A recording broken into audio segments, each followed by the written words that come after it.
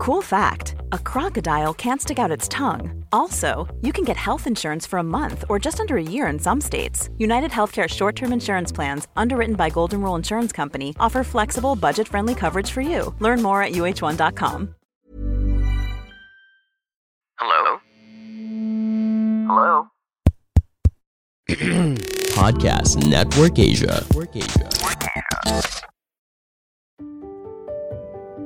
Hai, kamu sekarang lagi dengerin Luka Cita.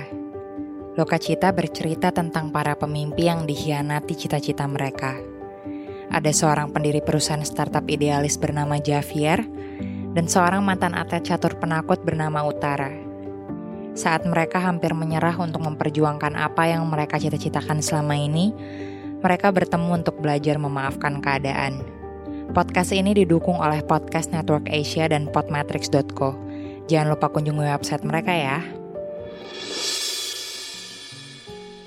Kalau kegagalan itu adalah prestasi, gue pasti udah jadi orang paling berprestasi deh di tanah air. Gue sampai kadang gak habis pikir, kok bisa ya ada orang sesial gue di dunia ini? Apa jangan-jangan gue pernah dapat kutukan di kehidupan gue yang sebelumnya? Atau apa sih? Bingung banget aja gue. Dari gue masih sekolah, waktu teman-teman gue udah bisa baca tulis, gue baru bisa melakukan hal yang sama 1-2 tahun setelah mereka. Gue kalau jadi papi atau mami gue juga bakalan hopeless.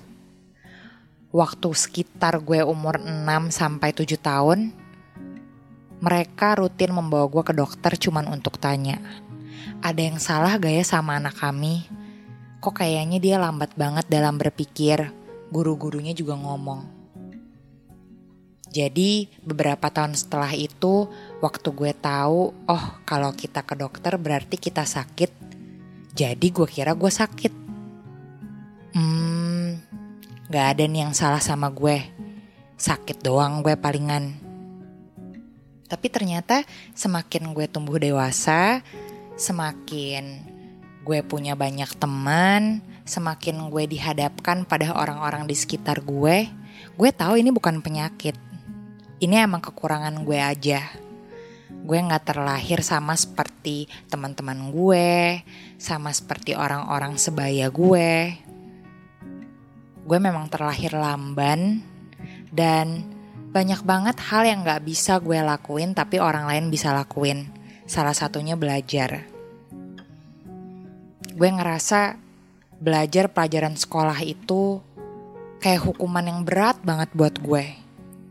Gue gak ngerti setiap kali guru gue ngajarin matematika, setiap ada pelajaran hafalan dan gue harus maju ke kelas untuk mengucapkan itu lagi, gue gak pernah bisa melakukannya karena gue selalu lupa. Jadi yang awalnya cuman papi dan mami yang hopeless, gue juga jadi ikutan hopeless sama diri gue sendiri. Kenapa sih gue kayak gini? Gue tuh capek banget tahu. Gue terus-terusan nyalahin diri gue sendiri. Dan semua itu semakin parah karena orang lain, tetangga-tetangga di sekitar rumah gue, saudara-saudara sepupu gue yang kalau ngumpul di hari-hari raya besar itu selalu pamer. Mereka bisa melakukan ini, mereka bisa melakukan itu, bisa keterima di universitas negeri, bisa keterima di sekolah-sekolah yang bagus. Gue semakin hopeless sama diri gue sendiri karena gue gak bisa melakukan itu dan mereka tahu. Dan semua perasaan kesal itu semakin campur aduk saat mereka bilang, ayo dong Tara pasti bisa. Tara tuh lebih hebat tahu dari ini. Mungkin kamu kurang usaha aja kali. Ih gimana sih? Masa gue dibilang kurang usaha? Mereka gak tahu apa gue tiap malam selalu belajar. Mereka gak tahu apa setiap malam gue sampai gak bisa tidur kalau misalnya besoknya tuh ada ujian. Karena gue tahu aduh gue kayaknya gak bakal bisa nih. Gue gak bakal bisa lakuin itu. Jadi sebelum mereka menyangka gue kurang usaha, sebelum mereka menyangka gue gak melakukan yang terbaik, gue cuman pengen mereka tahu kalau tolong deh, gue aja udah desperate banget untuk mengubah diri gue jadi lebih baik. Jadi lo gak usah nambah-nambahin dengan suruh gue usaha lebih keras lagi. Gue gak tahu tuh definisi usaha lebih keras dari ini tuh gimana caranya. Dan karena gue gak mau cerita panjang-panjang lagi soal betapa hopelessnya kehidupan sekolah gue, mari kita maju sedikit ke sebuah titik terang di hidup gue ketika akhirnya gue dipertemukan dengan sesuatu bernama catur. Jadi waktu gue sekolah ada satu guru namanya Pak Santos yang baik banget. Di antara guru-guru lain yang selalu ngerasa Tara tuh kayaknya gak bisa apa-apa, si Pak Santos ini yang mengajarkan gue tentang catur. Pertama kali dihadapkan pada papan hitam putih itu, gue sempat bingung. Ini cara mainnya gimana ya? Kayaknya ribet banget. Gue harus mikirin strategi ini, harus mikirin strategi itu.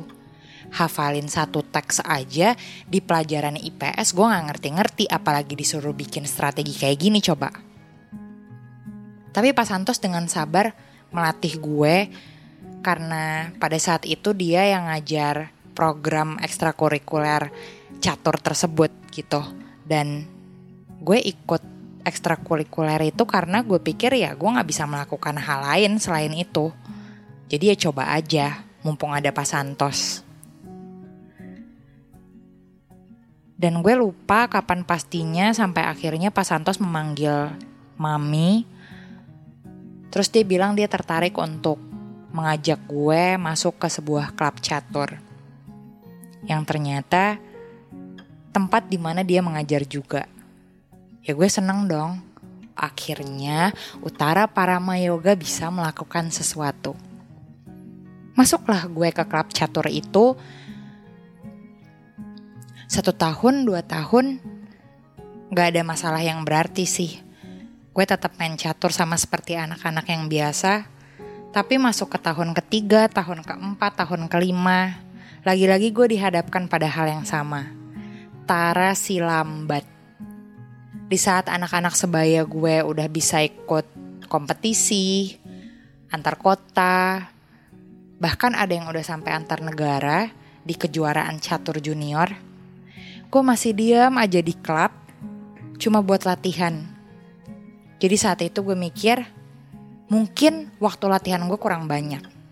Oke, gue harus latihan lebih keras lagi dari ini. Jadilah gue setiap hari latihan 14-15 jam.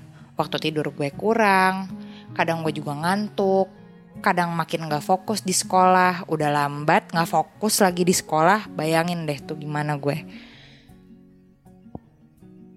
Tapi udah usaha sampai kayak gitu pun, semesta kayaknya masih gak mau mendukung gue. Semesta kayaknya masih bilang kalau Utara, lo tuh akan selamanya jadi lambat. Udah deh, gak usah macem-macem, gak usah berharap terlalu tinggi. Tapi baru kali itu momen di dalam hidup gue dimana gue pengen banget sesuatu. Gue pengen nunjukin ke orang-orang kalau gue bisa melakukan ini. Jadi gue berusaha lagi dengan sabar, sampai akhirnya kesempatan itu datang buat gue berkompetisi. Dan ya, walaupun seperti yang udah kalian ekspektasikan gue kalah, seenggaknya gue bisa ikut kompetisi dulu.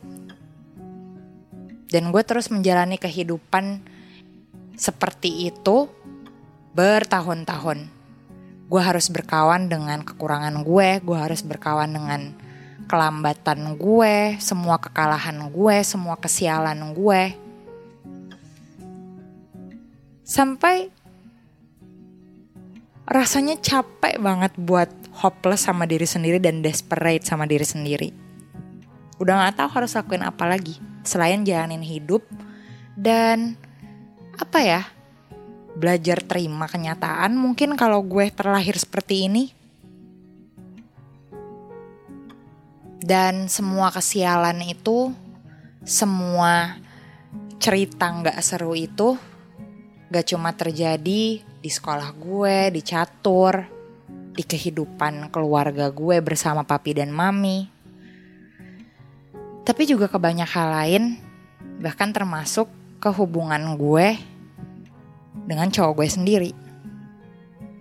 gue putus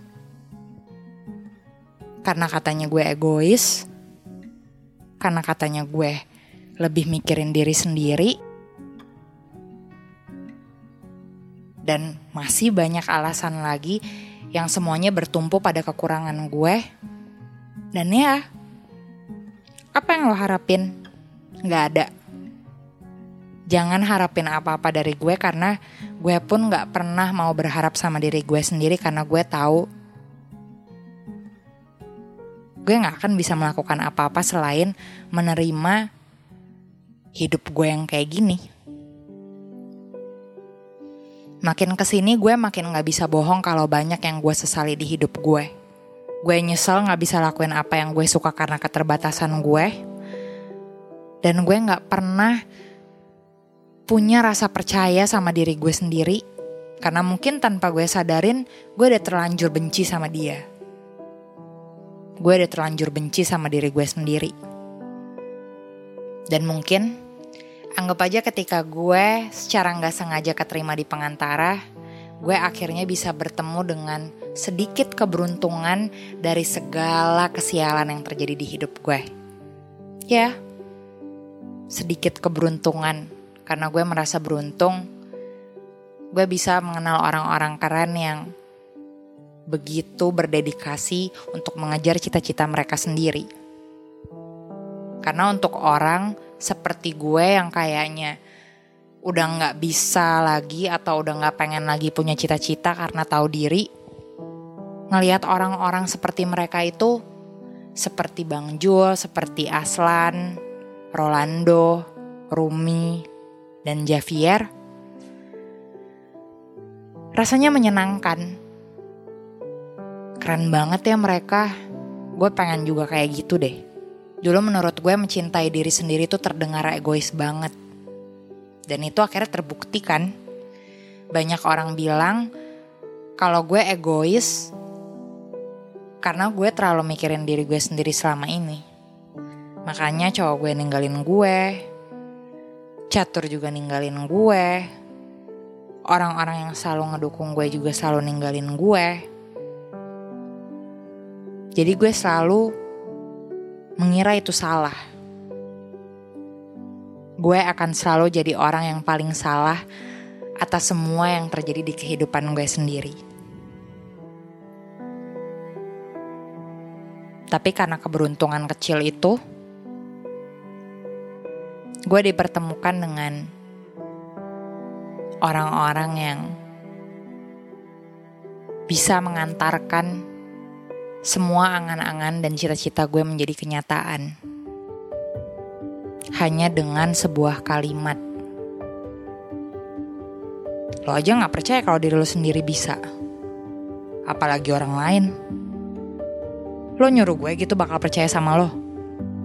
Baru 1 bulan kerja di Pengantara, gue udah diomelin kayak gini. Tebak diomelinnya sama siapa? Ya sama bos gue lah, Javier Kilian Syahlendra. Percuma lo kerja capek-capek, begadang sampai malam belajar ini itu, disuruh handle project aja gak mau. Jawabannya, saya gak bisa pak. Klise amat. Ngapain kalau gitu gue gaji lo? Gue kerjain aja sendiri. Kalau orang gak punya skill, kalau orang gak bisa apa-apa, seenggaknya percaya dulu sama diri sendiri biar bisa lakuin. Jangan cuma alasan terus. Kata lo mau maju. Ya, awalnya siapa sih yang gak takut digituin? Ya takut lah. Galak banget nih orang. Gaya nyentriknya dan sok kerennya itu kadang agak mencolok mata gue. Kadang kesel karena ngelihat dia tengil, tapi gue gak bisa kesel karena dia bos gue. Ntar gue dipecat, ntar gue dimarahin terus. Tapi lama-kelamaan, setiap kali gue kena amarahnya dia, dan setiap kali gue mendengar kata-kata itu keluar dari mulutnya, gue justru jadi berpikir, iya juga ya. Kenapa gue se-insecure ini sama diri gue sendiri? Gue kan mau maju. Kok guanya kayak gini? Gue kan selama ini belajar dan kerja mati-matian supaya diri gue improve. Kalau gue nggak lakuin itu, ya ngapain? Jadi ya begitu. Dengan semua sesal yang gue punya sekarang, dengan semua kesialan yang gue punya dulu, pelan-pelan gue ingin menata semuanya dari awal di pengantara. Dan tentunya dengan bos gue yang suka marah-marah ini. Pulang sana, begadang terus, kerja sampai malam, bikin apa-apa juga gak bisa. Ya, gitu deh. Jadi kita lihat selanjutnya nanti. Gue bisa percaya diri lagi, dan gue bisa mengembangkan keberuntungan ini lagi atau enggak.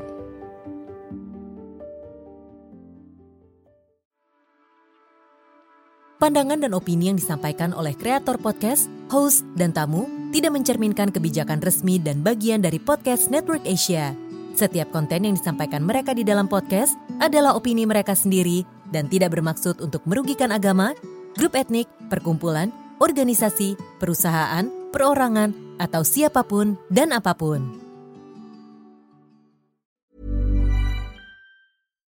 Botox Cosmetic, out of botulinum toxin A, FDA approved for over 20 years. So, talk to your specialist to see if Botox Cosmetic is right for you. For full prescribing information, including boxed warning, visit BotoxCosmetic.com or call 877-351-0300. Remember to ask for Botox Cosmetic by name. To see for yourself and learn more, visit BotoxCosmetic.com. That's BotoxCosmetic.com.